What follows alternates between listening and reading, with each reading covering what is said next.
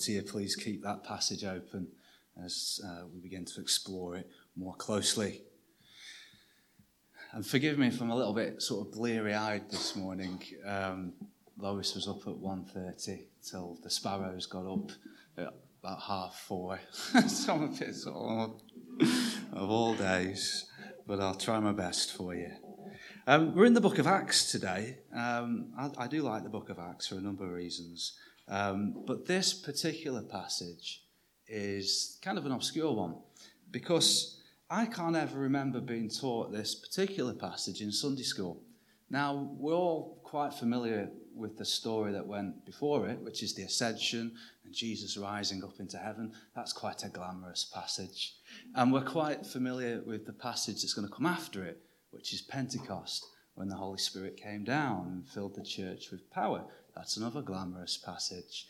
But this passage in the middle is not something that I recall from my childhood. Nevertheless, despite this passage reveals a lot to us about how the early church operated in its infancy. It tells us a lot about how the church operated before it was injected with that power of the Holy Spirit at Pentecost. It's a passage that shows us that Jesus' ministry continued despite Jesus being taken up into the clouds. And it's also a passage about how Judas' ministry continued despite his betrayal. And crucially, it demonstrates to us how the early church believed in the scriptures, how it sought God's will in its decision-making, even if the mechanism that it used was something akin to flicking a coin. So hopefully by their example way back then, we may have something this morning that we can take home to encourage us in our own personal faiths, but also something that we can be encouraged by, something that will help us in our corporate faith as a church today without a vicar and in interregnum.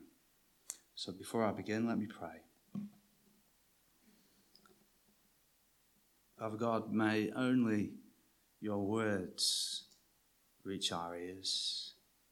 May only your words dwell upon our hearts and our minds. May you be with us now as we study your scripture. We pray this in Jesus' name. Amen. Let me start with a riddle. And please, no shouting out if you think you know the answer, because the teacher in me will come out as well.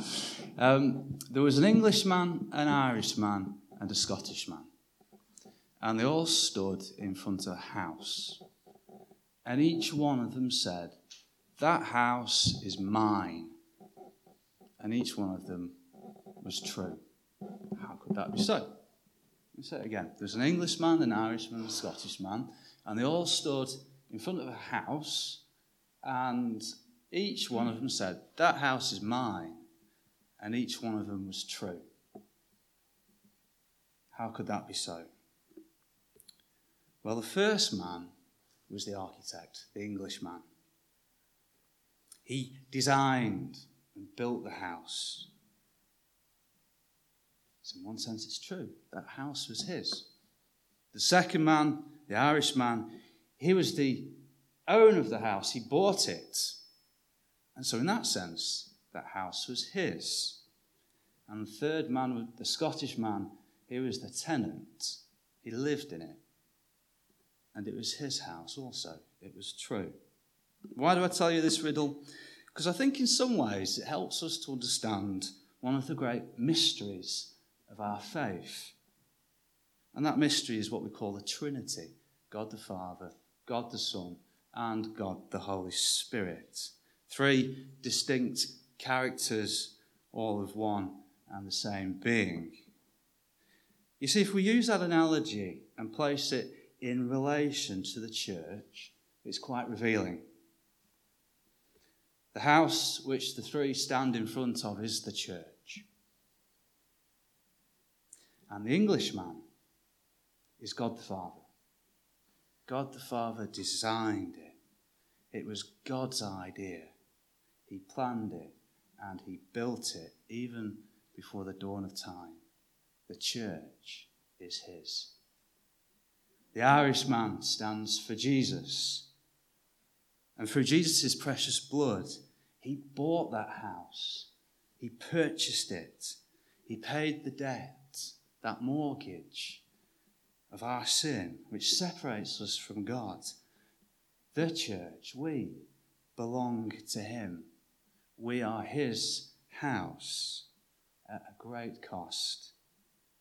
And the third man, the Scottish man, he represents the Holy Spirit.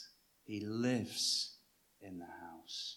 He lives in the church, in you and in I. And he continues that work of God the Father. And he continues that work of God the Son, bearing witness to the resurrection and the saving works of Jesus. The whole of the Old Testament could be described as the work and the ministry of the Father. And as we move forwards, we get into the Gospels. And the whole of the Gospels is about the work and ministry of Jesus. And then we move into Acts. And the book of Acts, God the Father's ministry and Jesus' ministry doesn't stop. It continues. It continues in that power that Jesus promised through the third member of the Trinity, which is the Holy Spirit. So the book of Acts is really important as we see God's plan, his ministry and his redemption history being rolled out through the church. And the author, Luke, states in his first book, the Gospel of Luke, to the recipient, who's Theophilus, he says that he wants to create an orderly account of all that happened when Jesus was here on earth. And so in the same spirit, he wants to write an orderly account of all the events that happened after Jesus was taken up into the sky at the ascension. So in some senses, we have an historical piece of writing here. But we also have a first-hand testimony. Because if you continue to read through the book of Acts, you'll notice that its tense changes. It goes from third person to first person quite often. And that tells us that Luke himself was a witness of much of what went on. The passage we heard read today starts with the apostles returning from Jerusalem, as Jesus told them to do. And they were to return and they were to wait for the helper that was to come, namely the Holy Spirit, in the passage that follows. Now, prior to the ascension, where Jesus was taken up into the clouds, Jesus had actually spent 40 days with his followers, 40 days with the apostles and others, in what was a theological boot camp, probably the greatest Bible study on earth, where Jesus explained all the scriptures to them. Imagine what a Bible study that must have been. One led by Jesus himself. One where I suspect he pointed out all the places in the Old Testament that referred to him. And I can't think of any better foundation, can you, for the early church or indeed any Christian to be taught by him who divinely inspired and wrote the Bible in the first place. So they're sat there and they're waiting in the upper room as they've been told to do. And it's tempting to think that they might have gone into some sort of paralysis, but they didn't. There was business to be done. Now, the main protagonist in this passage is Peter. And Peter is a transformed and changed man.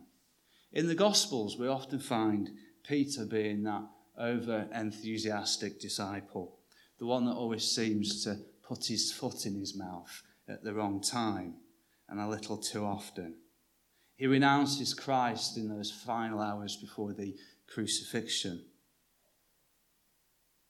And at the resurrection, Christ restores him with these words. He says, Peter, you are going to be the rock on which I build my church. And we see in verse 15 this is proven so. Peter steps up to the plate and begins to lead. It is probably his first act of leadership. And what a contrast in character we have between the early Peter we saw in the gospel and the one we see now. And if we continue to read in Acts, the one that we will see. Peter is a changed man. So he begins by reminding all those that were assembled, and Luke's quite specific about it. It says about 120 people in total, that Scripture must be fulfilled. Scripture must be fulfilled. And he says it wasn't unforeseen that Judas would betray Jesus. It was spoken about long ago and it was recorded. I'm sure Jesus revealed this to them in that 40 days of Bible study that they'd just been through. And Peter signposts them to Psalm 69 that speaks of the notoriety of the place where Judas hung himself. But he also quotes Psalm 109 where it says, may another take his place. Now, I've probably been in far too many PCC meetings in my life, certainly far too many PCC meetings of late. They can be quite long-winded and, sad to say, quite boring. In my opinion, there's far too many necessary items on the agenda, time-consuming business to be done. But there's one statutory item on all PCC agendas that can in itself gobble up all the time we put in on all the other items, and that's the dreaded AOB. Any other business. It's cruel. It's always there at the end of the meeting, right at the end, just as you've got your car keys in your hand and you're waiting for that final prayer. AOB arrives and there's an item on the agenda and you see home time slipping away. The dreaded AOB. In today's passage, this election of office, this continuation of Judas's ministry, it seems to me like it's the first AOB of the church ever recorded in history. Any other business, yes, we must appoint in Judas's place. I'm being playful. I don't mean to be flippant about the PCC. I'm a battle-scarred PCC veteran, after all. And after all, Peter says this, Scripture must be fulfilled. And I can't think of any worthy an item on any agenda to see that so. And so whilst the temptation may have been to sit in that room and wait in Jerusalem as Jesus had asked them to do, the early church was not going to be idle. Their job was soon in hand for the church to bear witness to the resurrection. Verse 22. And Scripture must be fulfilled, and another must take his place. So 2 people are nominated, Barsabbas and Matthias. And I suspect these 2 names came about after much lengthy discussion and dialogue. Both men had been with the other 11 since the beginning of Jesus' ministry. Both men had seen Christ after he'd raised from the dead. So how do you decide when you're faced with such an even match? Well, you could continue talking and debating, but I suspect much of that had already been done. You could dig your heels in for your favourite, accepting no compromise, and probably fall eventually into petty factionalism and falling out. Or you could, as the church did, resort to an ancient custom, tradition, or practice. A practice often used in such difficult decisions and circumstances, namely the drawing of lots. Now, not a lot is known about lots. Some say there were coloured stones that were added into sort of like a vessel, and that's how you pull a stone out, and that's how a decision would be made. Others say it was sort of polished lengths of stick. We don't particularly know how it happened. In the Old Testament, there are numerous occasions where lots are cited when important decisions were needed to be made. And so they used lots to decide the outcome. For example, when the Israelites came into the Promised Land, the land had to be divided up amongst the tribes, and it was lots that was used. It was an impartial practice that would stop arguments and contentions between people, and no doubt could prevent them from occurring in the first place. All would agree to honour the outcome before the lot was drawn. The book of Proverbs states this in chapter 18, verse 18. Casting of lots causes contention to cease and keeps the mighty apart. Proverbs 16, verses 33 says, the lot is cast into the lap, but its every decision is from the Lord. And this is the crucial thing about lots and the decision that the disciples or the apostles were making here. They wanted to know what God's will was. They trusted in his providence, that only what would come about would be as a result of God's plan.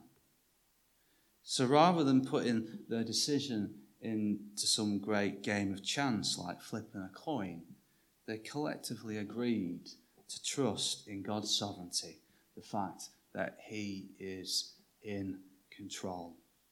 It was a collective act of faith that they all agreed to abide by the outcome.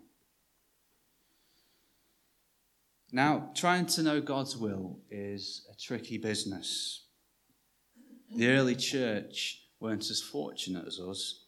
They hadn't yet received the full testimony of Scripture like we have in our laps this morning. Nor had they received that intimate sort of witness of God's will, which is the Holy Spirit at Pentecost.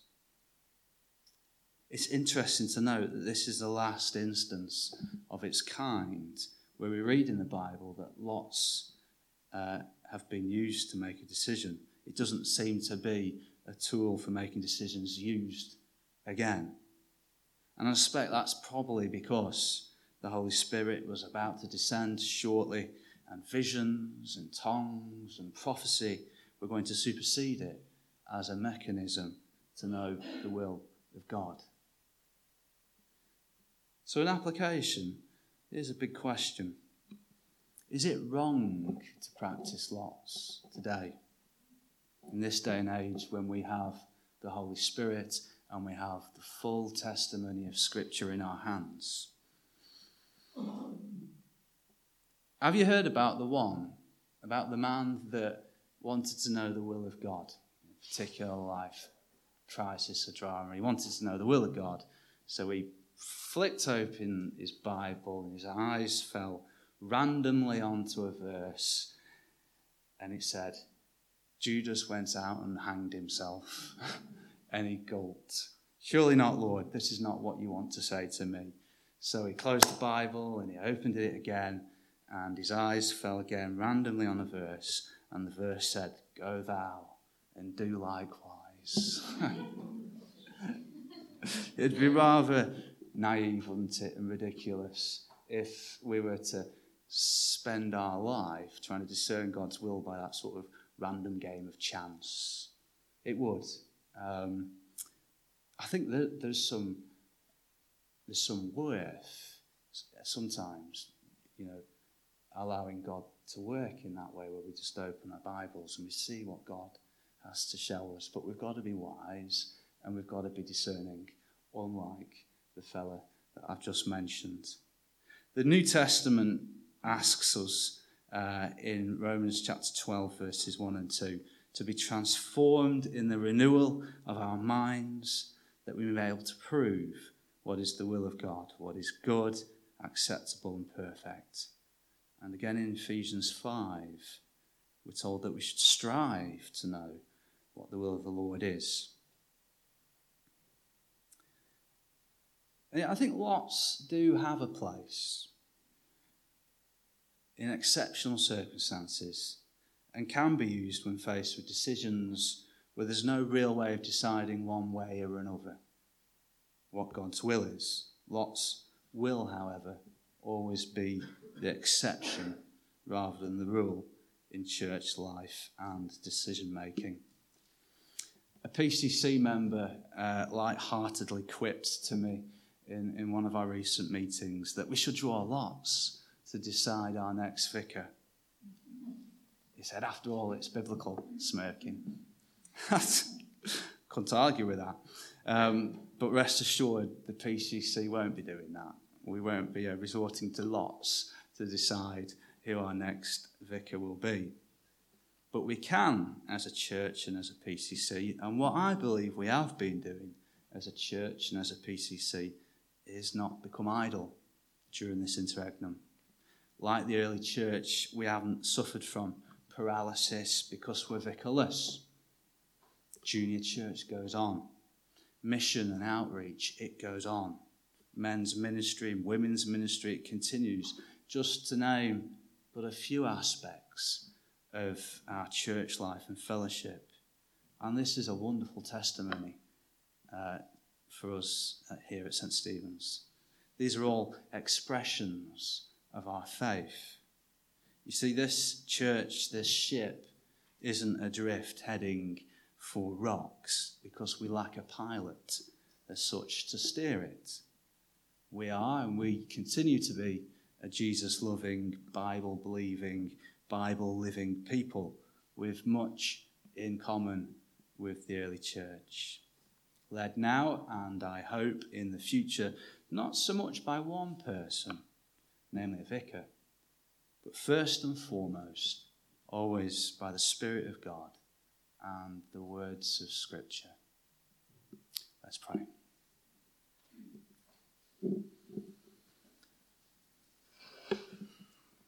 Father God, we thank you for your word. We thank you for the things that you have to teach us in it.